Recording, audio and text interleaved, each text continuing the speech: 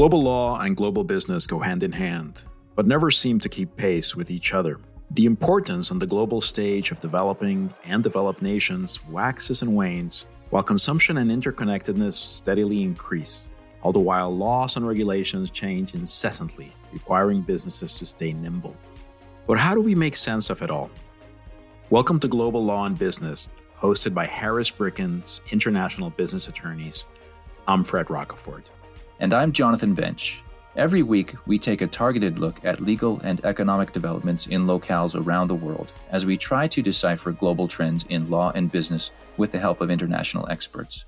We cover continents, countries, regimes, governance, finance, legal developments, and whatever is trending on Twitter. We cover the important, the seemingly unimportant, the relatively simple, and the complex. We hope you enjoyed today's podcast. Please connect with us on social media to comment and suggest future topics and guests.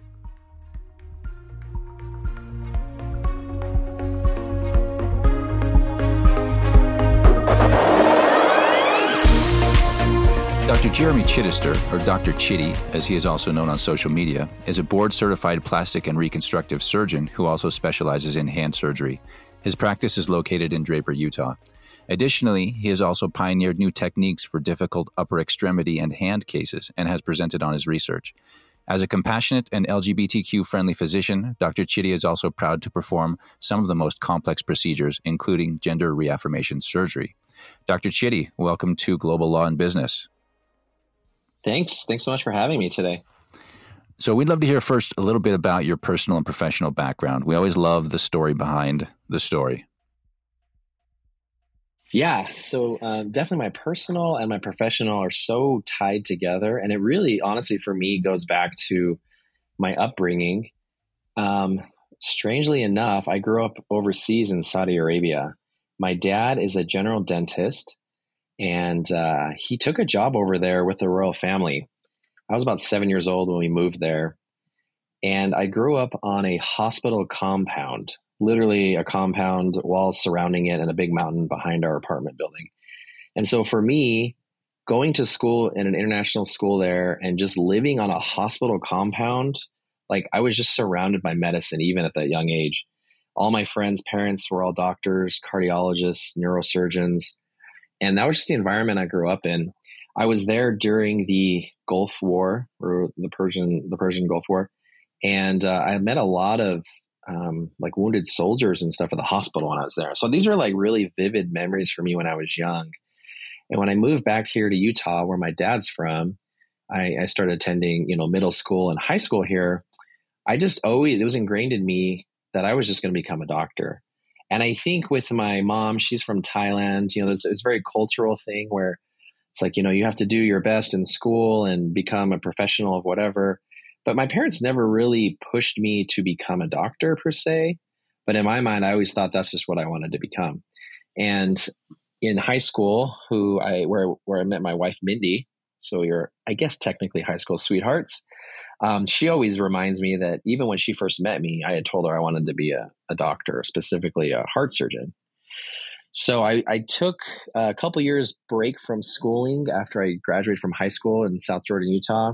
I went on a proselytizing mission for my church.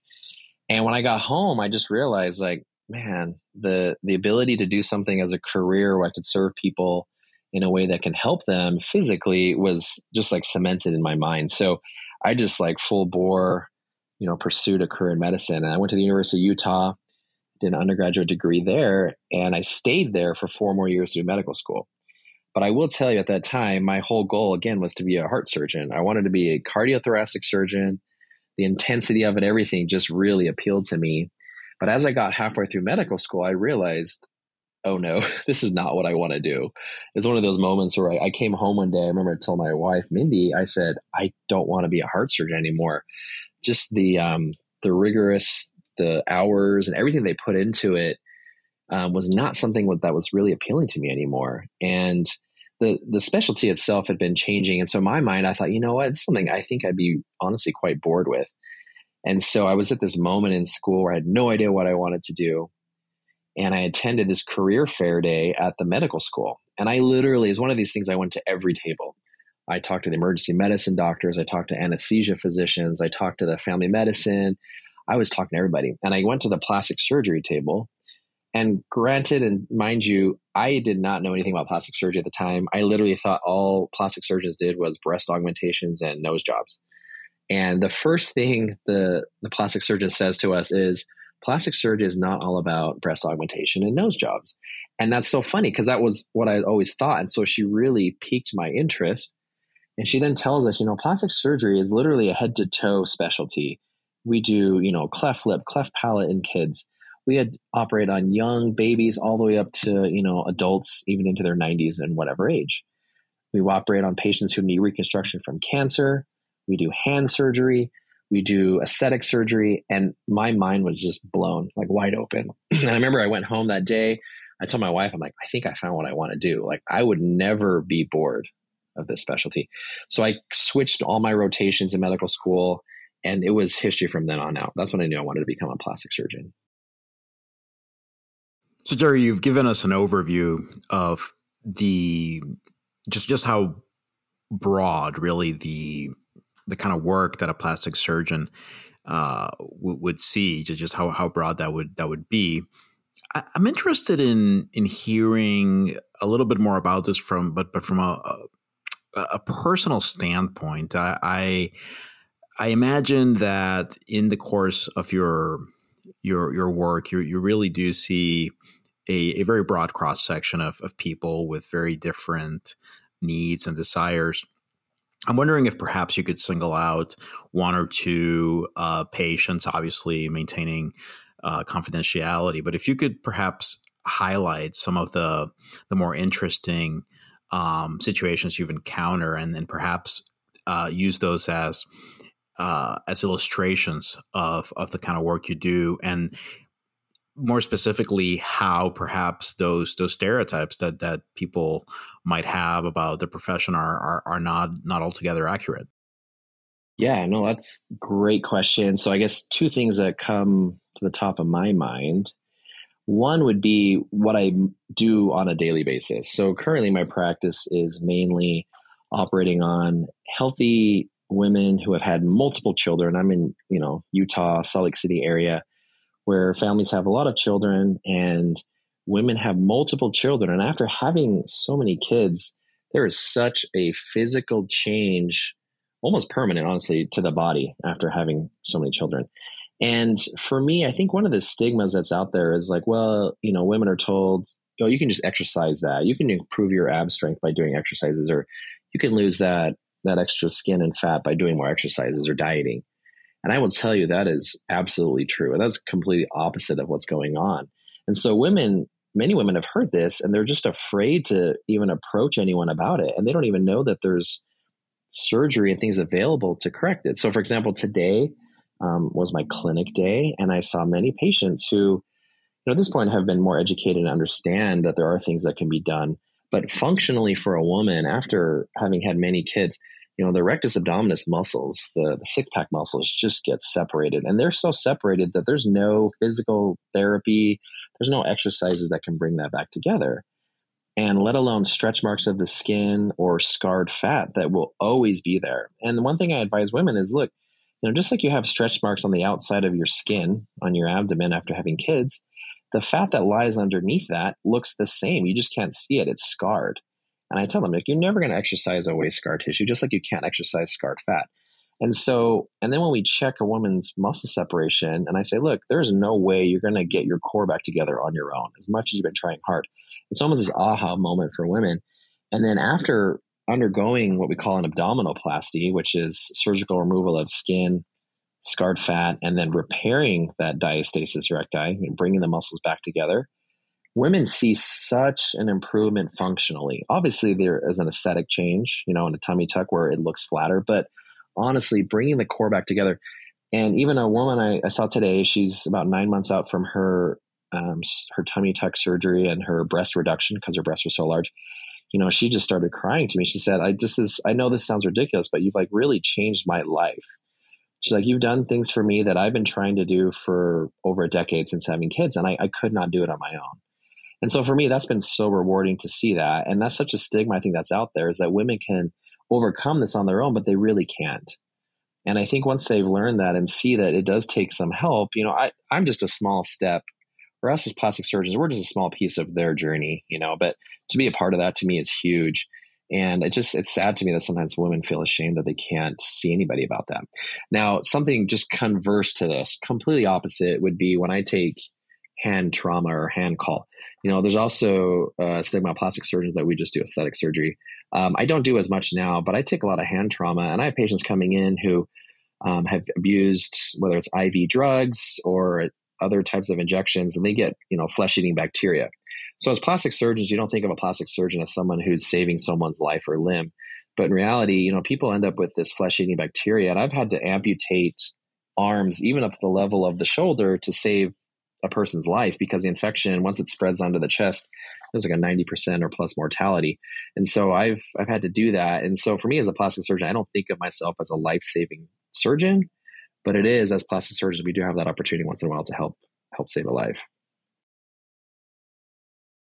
It's fascinating. I love the backstory. I love the practical application, and certainly helping us peek more behind the curtain than we otherwise would. Well, let's talk about the concept of medical necessity versus beauty. I'm sure this is something that's hotly debated in medical school. It's hotly debated in the world, and certainly within the U.S. We have richer countries that can do more elective surgeries. Talk to us a little bit about how this is bantered around in the circles where you travel.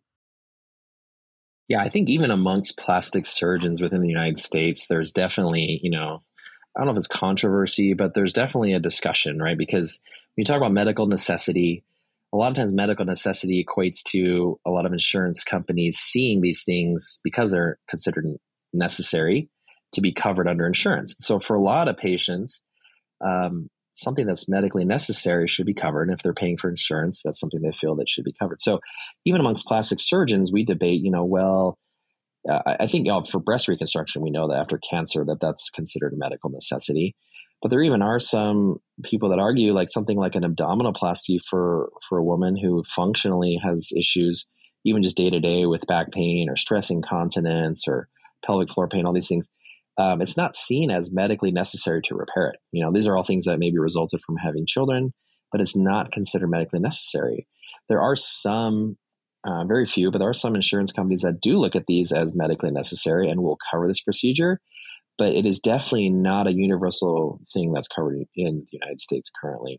So that's if you look at things that are considered more aesthetic in nature. If you're, again, doing a tummy tuck, people think, well, functionally, there's an improvement, but it's more of an aesthetic procedure. So that, I think, will always be a debate. When you look at things like breast reduction for women or men with male breast tissue gynecomastia. So for a woman who has neck and back pain, there are insurances that will cover these things, consider them medically necessary. But there's a big concern many times because insurance companies and not plastic surgeons or other physicians may dictate how much breast tissue needs to be removed. There are different charts and graphs we have to use. We measure the patient's height, weight. We send that to the insurance company and they say, well, you have to take off X number of grams to be considered covered and medically necessary. I know firsthand in some patients, when I've told them how much I have to remove, I tell them you're going to have pretty much, you're going to have any breast tissue remaining. And so some patients don't want that. And so it then becomes, they're saying, now it becomes a beauty or an aesthetic thing when really it's functional. So there is this kind of gray area where insurance companies will maybe cover a procedure, but then they dictate, how much and what we have to do, which is very frustrating many times. So Jerry, I'd like to take sort of widen the lens here a little bit. Obviously, you've given us an overview of what you're seeing in Utah, but I'm interested also in the international aspects of your industry. You've said that, and I quote, "Contemporary visions of beauty have become a multicultural and multiracial blend," end quote. What makes you say this? What changes have you seen perhaps over time that have taken us to where we are nowadays? Yeah, so even for me in my short career so far, I've seen an explosion of a couple of things, and it's all related to social media. So I think, even when I started training, I remember I opened just a brand new Instagram account. And Instagram back then I used mainly just to filter my photos to post on Facebook. But now we've seen how Instagram has truly become worldwide, and you bring in other applications on your phone like TikTok, YouTube, and all these social media platforms that really have combined, in essence, a lot of different cultures. And so when I talk about this kind of combined vision, or this combined vision of beauty, we're kind of seeing this blend. So, we talk about something like, let's say, the Brazilian butt lift. That's a augmentation of the buttocks using one's own fat with liposuction and contouring. Well, that's taking aesthetics from South America, obviously Brazil, where there's a certain contour and shape that's preferred. And then that's been translated to a look here in the United States, which has been very, very desired and sought after. And then you have people, what we call influencers on social media, for example, let's say the Kardashians, who have also adopted these similar visions of beauty and have applied them to their own lives. And then people here like to emulate that. I would even say you look at, places like Asia, so like South Korea, for example, Japan, and these other places where even their visions of beauty have blended into what we see today in terms of aesthetics of human face. And so I think a lot of this has been made possible because of the globalization and the networking that's done on social media. And I see that in my own practice. I see people coming in that are, showing me photos of patients who aren't even in this country. I've had patients come in and say, hey, I want these breast implants. And, we don't even offer them in the US. They're not FDA approved because the patient's in Australia. And so we definitely see this blend. And I see that how it's affected my practice. Even the last 3 years, I've seen an explosion of this in my young practice. And I think we'll continue to see those changes. And I think it's wonderful because, you have different cultures and people with different ideas that have kind of brought this together. And I think it's fascinating. And it's really fun, I think, for patients as well. So I'm always curious about the thought leaders in this, right? I mean, you probably got thought leaders on the medical side, and then, like you said, we have the popular culture influence as well. What are some trends that we should be paying attention to? Something that, I don't follow the beauty industry that much, but if you're looking back, let's say the last 10 years plus, what are some of the trends that you have seen happen? And I know social media has accelerated this, but can you speak generally about those trends? Yeah, for sure. So I think one trend that's definitely picking up and taking off and is going to continue to affect the aesthetic market, both here and across the world, is non-invasive or minimally invasive procedures, right? Because we look at how we function today in general, we are all running around, everyone's busy. The pace of today is so different. I think that's reflective on, 7-second Vine videos and 15-second TikToks. Everything we do now is just so fast paced and our attention spans are shorter. And this relates to wanting procedures in plastic surgery that have minimal downtime. And so there's definitely a trend, even if you look at surgical procedures of, quote unquote, rapid recovery or flash augmentation recovery. There's all these different trademarks and terms that people use to say, hey, you're going to come in, have surgery even, and be done and ready to get back to your normal life within a couple of days. Whether that's true or not, I can't speak to that specifically, but there is definitely a trend of promoting minimally invasive things, whether that's to the face. So you look at how the aesthetic facial filler and botulinum toxin market has taken off. People wanting lasers, resurfacing, there's microneedling, there's radiofrequency, and there's just so many non or minimally invasive procedures available out there that are done through medical spas or plastic surgery offices.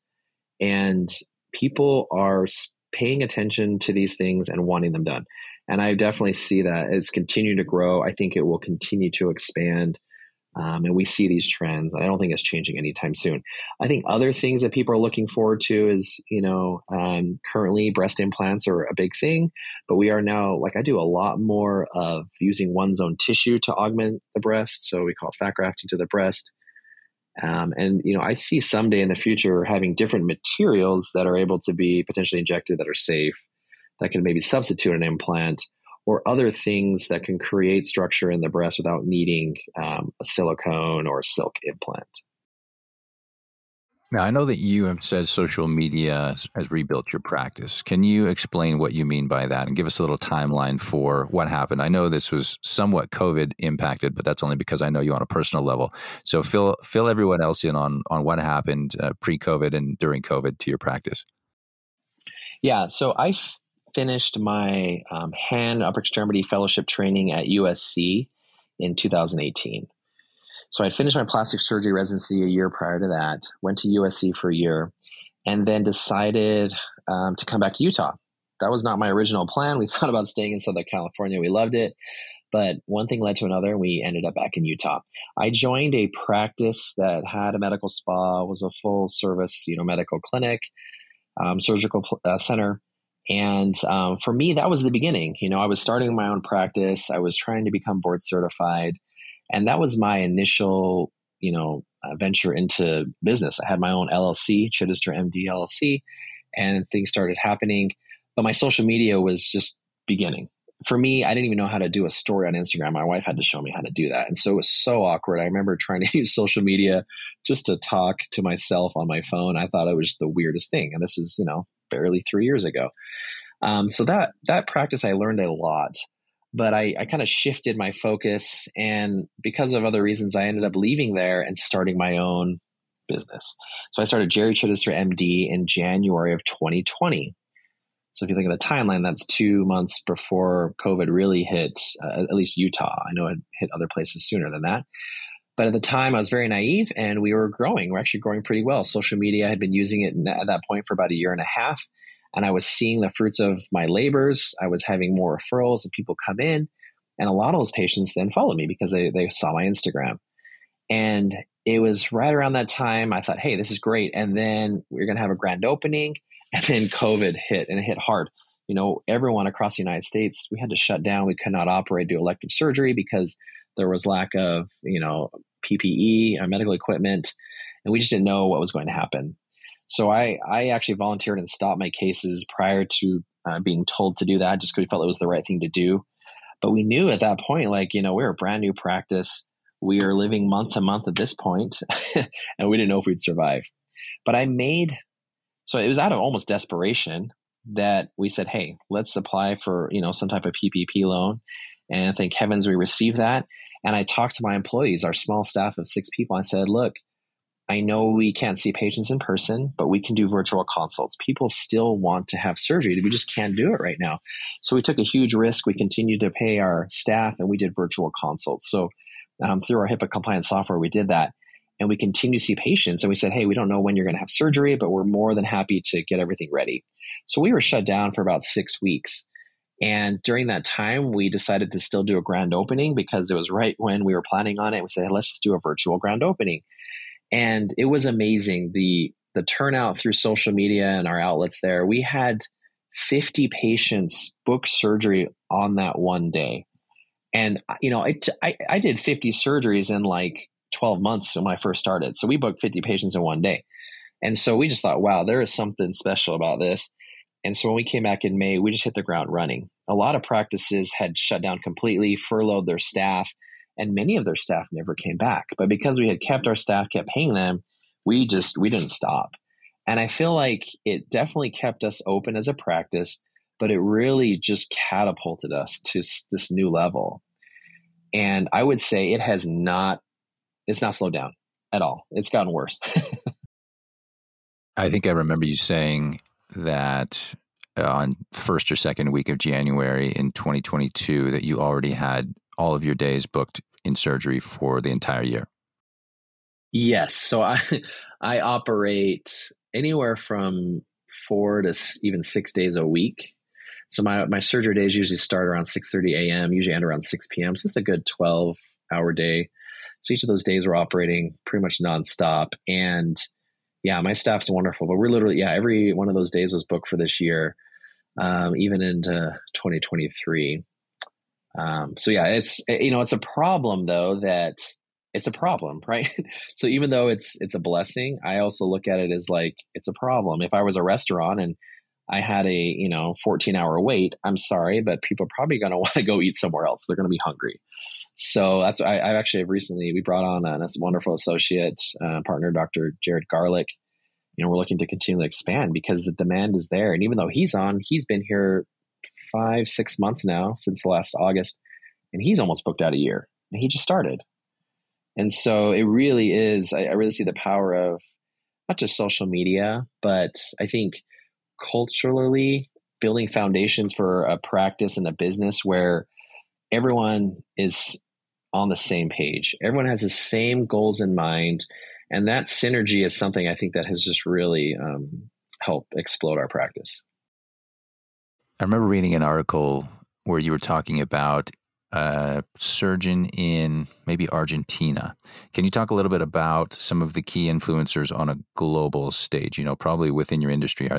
Is this doctor one of the foremost voices? Are there others in Europe, Africa, Southeast Asia that are also contributing? Yeah, definitely. So for sure, Dr. Hoyos, Alfredo Hoyos in Colombia, actually, he's a world-renowned, high definition, we call it, lipo-contouring specialist. I mean, he does everything plastic surgery, but, his ability to really contour and almost sculpt the body on a level that's just phenomenal is, something that's inspiring to me. But there are surgeons all over the world, in Turkey and in Italy, there's these rhinoplasty experts that do things that, even for me, just blow my mind. Again, Australia, I mentioned earlier, there are surgeons there who are doing things in breast surgery and advancing our field and specialty there, and literally all over the world, again, Asia. So it really is a world specialty, and it's such a small community. I mean, even though, it's worldwide, plastic surgeons, it's a small group. We know each other, especially locally in Utah. I mean, I think there's like around 70 board certified plastic surgeons here. We have one of the highest per capita in the United States of plastic surgeons per capita. And it's been that way for a long time. But even then, we all know each other and know of each other. And that's just how I think our community is. Jerry, I'm curious about the dynamics that lead patients from out of state or even other countries, as the case may be, choosing to go to you. I mean, obviously that speaks very well, of course, of your reputation. I mean, 70 in Utah might seem small depending on how you look at it, but at the same time, what it makes me think is that, well, clearly there's plastic surgeons elsewhere. At least I'm going to go out on a limb and say there's one in every state at least. Yet you have patients that decide that they're going to, depending on where they are, cross state lines or maybe even fly across the country to go to you. I'm interested in hearing a little bit more about that. I imagine that the social media presence plays a role in that, but how is it? How is it that you get these clients that are coming in from elsewhere? Because again, it's one thing, of course, to evaluate, right, to the extent that you can, how one plastic surgeon performs versus another, but still psychologically, right, for someone to say, okay, I'm here in Florida, I'm here in California, I'm here in Texas, but this is where I need to go, even though there might, from a numerical perspective, there might be more people in my state. How does that happen? I mean, I'd be curious to hear about maybe some of the things that some of your out-of-state patients have said as to why they decided that this is the way they wanted to go. Do referrals play a big role in this? Yeah, that's a great question. I actually ask myself that all the time. Like, why would anybody come to me, let alone someone that doesn't live in the immediate vicinity or lives out of state or out of country? Because we've had all the above. I do think, for one, like I think you brought it up briefly, social media really is, like I said, it's really kind of brought the global scale down to a level where it's right in front of you. And so people are doing their own research. Many people are very hesitant to even talk to a plastic surgeon or do anything. And so they're doing research online. They're looking up websites for years, looking at photos and web pages. But really, I think social media has allowed plastic surgeons across the country and the globe, for one, showcase their work. Two, as much as possible, this is something I try to do, be personable and demonstrate who they are as not just a professional, but as a human being. And three, testimonials of other patients. There's a lot of stuff that like even me as a surgeon, I can't control. If patients are posting about their recovery, I try to repost everything, because whether it's, good, bad, anything in between, I want people to know like this is not perfect. And I think that's one thing that patients have brought up, is that when they come in, like today, I saw a few patients from out of state. Some were virtual, like you mentioned. It's hard to get a full assessment via virtual. We have a protocol that they send in photos. We take their full health history. I interview them, and then whenever they come in, I see them in person again. So we kind of repeat that process in person when they're here. But with that being said, they've all said that I feel like I already know you. I feel like I know your staff, and I've had all my questions answered by you.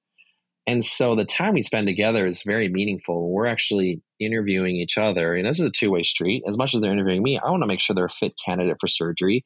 And for my out-of-state, out-of-country patients, I try to be very strict on that, because I don't want to do anything where they're going to go home and be at high risk for something and I can't take care of it. And so, yes, there's definitely times where I'll even say, you know what, I don't think it's safe. Let me refer you to someone local to you. But for the patients that we deem are safe candidates, who are reasonable in terms of the surgery they want to do, are able to stay the given amount of time. Some patients will require stay in town 2 to 4 weeks, depending on what they're doing and how far they're traveling. And so, but because of social media, I think they've been able to research hundreds and hundreds of doctors. And, unfortunately, not all doctors are online and able to do that. But I would say more and more are now, trying to showcase their work. But it allows patients to really filter through what they want, and not just that, but find the personality of the person and the surgeon that they want. And people are willing to travel anywhere for that, because plastic surgery is an experience. It's not just the surgery itself. It's what happens before, it's what happens during, and what happens after and for the rest of their life. This is a permanent change. This isn't walking into a car dealership and spontaneously buying a Mustang or something. This is, you're going in, you're trusting someone to put you to sleep, essentially cut and reshape your body into a form that you're going to hopefully be happy with. And so that's why I think this works, because people feel like they trust you, and they feel like they trust me, and they trust our staff. And I think it's been wonderful for our practice. We've continued to learn and grow on, I think, what works for out of state and out of country patients, what doesn't. But we've had wonderful success with it. Our patients have been happy, but we're always looking for ways to improve that for everyone. So we talked about this a little bit earlier when you discussed some of the hotbeds, if you will, for plastic surgery around the world, or maybe more accurately, places that are trendsetters. To the extent that you're able to do so, what are some of the attitudes worldwide that people have, or it's difficult to generalize, right? I'm sure that there's a variety of opinions, but from what you see, from your conversations with colleagues, from what you see on social media and elsewhere, do you see that there are, in general terms, different attitudes? So, for example, I guess, this is just a hunch, right? That in a place like Brazil or Colombia, there is more acceptance, perhaps, but maybe in other countries there are interesting takes that people have, right? You mentioned Turkey, and that got me thinking. Turkey seems to me to be a somewhat more traditional country, although of course it's also a very diverse country, but it did stand out. So have you been able to experience or to discern these different attitudes depending on where a person comes from, what part of the world they're from? Definitely. And I would even say, if you wanted to bring it to the level of the United States, I think even with the US, there's, pockets and areas that are both hotspots, trendsetters like you're talking about, but also that are very conservative. And I would actually say Utah, where I'm at, is one of those very conservative places. But I've seen something happen here, even the last, the 3 years that I've been here, a shift and a change. More so of, I think a lot of it has to do with social media and education. That's something that I personally, that's my goal, to educate not just my community, but, the nation and the world on what we do as plastic surgeons and the benefits that it has, not just aesthetically, but functionally, and, mentally and emotionally for patients. And so I've seen a change here, and even in Utah and in Salt Lake County in the last several years, of more of an acceptance, more of being open about it and talking about it, and trying to break down the stigmas of what it does for men and women. And I've seen that change here, even just locally. But I would say definitely worldwide. When you look at countries, again, I grew up in Saudi Arabia, very, very different culture, much more conservative. And even these places are changing. When I lived there, women were not allowed to drive. My sisters, when they hit, 12, that age, they had to cover their hair, cover their faces. My mother always had to go out in an abaya, cover up, wear a scarf to cover her hair. But these things are changing. I've talked to friends who are over there, and women are driving now in Saudi Arabia, and they're not even have to cover up. And so there is this acceptance of being able to display your personal looks and your features. And this also has led to more plastic surgery. I know this because I get emails and texts a lot about trying to go to Dubai or UAE to go do plastic surgery over there for local people. So I definitely say there's a change worldwide. We see in Southeast Asia, there's definitely a cultural thing there as well. But in Korea, in South Korea, it's definitely a very big and popular thing to do there, plastic surgery. And so it's really fascinating for me to see my own career and specialty change throughout the globe, and even just locally, something I thought would see change this quickly. Jerry, it's been a lot of fun to talk to you today, and we're coming up on our time. So we like to close by asking you for any recommendations you have. If you have any guests who you think would be great to come on the show, we'd love to hear that. But also anything you've read or watched recently or listened to that you think would be beneficial, either on point with the topic today or anything that might just be fun for the audience to hear. So I think someone who I've actually personally worked with closely, he's one of my good friends. I've known him since high school. His name is Lieutenant Colonel Tyler Mitchell. He's Lieutenant Colonel in the Army. He's out currently in Italy. He and I run a consulting agency together to help other professionals build practices. But he is someone that actually helped me initially grow my practice. So back in January of 2020, I started talking with him about my business, and he has a lot of leadership training and backgrounds and his degrees and all that. So he helped me establish a lot of my foundations for my practice. And because of that, I feel like we were better trained. We actually, I just found out yesterday, but our business won Best Employer of Salt Lake City. So Best of SLC, Best Employer, and Best for Leadership. We were in the top 3 for Best Employer, and then Best for Leadership. And I feel that is really strongly has to do with Tyler Mitchell and everything he's kind of taught each of our staff. I think he's a fascinating person to talk to. He has a lot of knowledge, and he's helped a lot of our staff, not even in just leadership and in business, but also just personally. He's met with me on a personal level to help me plan out my life, my wife, and several of my friends. And it's really cool to see when people set goals and put your mind to it. It really is amazing what we're capable of as humans. I think he'd be a fascinating person to talk to. Things I've been reading lately, I've actually, I downloaded this app called Blinkist because my time is so minimal. I'm either in surgery or I'm on Instagram, but I've wanted to expand my knowledge both in things, everything from cryptocurrency to artificial intelligence. And honestly, the Blinkist app has been wonderful. I'd recommend to anyone. You do have to have a subscription, but they really break it down into like these 10 or 15 minute kind of your audible reads, or you can read them quickly.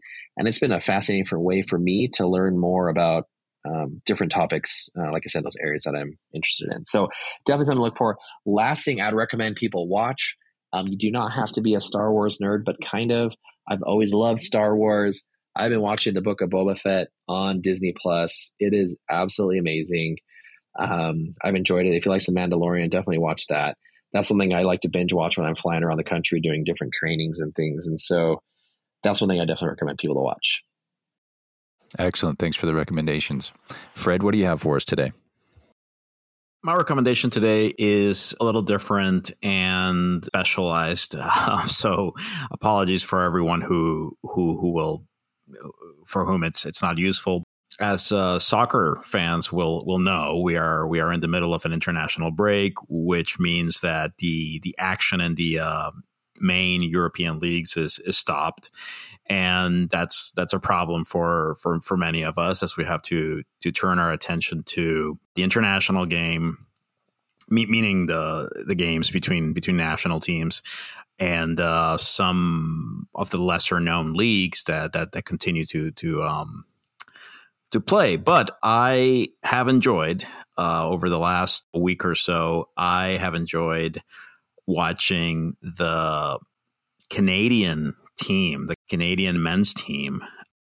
This story really in the qualifying region to which the United States belongs. They beat the U.S. last Sunday. Very well, obviously, if you're looking at it from the perspective of a U.S. supporter, it wasn't such a great game, but objectively speaking, Canada just really did well. So this was really my first opportunity. These two most recent games were the first chance I had to watch this new iteration of the Canadian team, and they're the real deal, and they're exciting. So if you are a soccer fan and that have not seen any of their recent games, I recommend you do. They're an exciting team, and it'll be really interesting to see how they do at the World Cup when they have to face tougher opposition from Europe and South America. But yeah, so the Canadian men's national team. What about you, Jonathan? So I'm taking it in a really weird direction. Although, Fred, for you and me, China is never far from our thoughts. So this is an article from the South China Morning Post called China Murder Mystery Games. Shanghai moves to regulate booming script-killing industry with ban on violent, horrific, and pornographic content. So the backstory to this is, in Shanghai, there are more than 1,000 venues where people play these murder mystery games, and 30,000 around the country. And of course, anytime... You know how Big Brother is in China. They love to look and criticize. Bureaucrats have to keep their jobs one way or another, right? So they've been highly critical of the industry, but haven't provided any evidence other than we don't think you should be wasting your time doing this and pretending like you're engaging in this immoral behavior. So for me, it's a fun insight into China, right? I mean, a lot of times we get stuck at the headlines with what is the Communist Party doing now? How is it grinding the billion people in China under its boot? But in reality, there is a lot of flavor in China. There's a lot of people who are exerting their own free will. They're, they may not be as free as some in the West might think they need to be, but at the same time, they're not dressed in Mao suits, wandering around, eating a bowl of plain rice, right? I mean, they're really enjoying their lives, and so it's a lot of fun for me to read these cultural insight pieces and see what's really happening on the ground in China. So that's my recommendation, South China Morning Post, and I'll include the link on the blog post. With that, Jerry, I want to thank you for spending time with us out of your busy schedule. It's been certainly fun to be educated, and I know that our audience is going to enjoy listening to this as well. Thank you both for having me on here. Honestly, I had a great time. Wonderful questions. I really appreciate it. Thank you so much. Thank you, Jerry. We hope you enjoyed this week's episode. We look forward to connecting with you on social media to continue discussing developments in global law and business. This podcast was produced by Harris Bricken, music composed by Stephen Schmidt. Tune in next week for another episode. We'll see you then.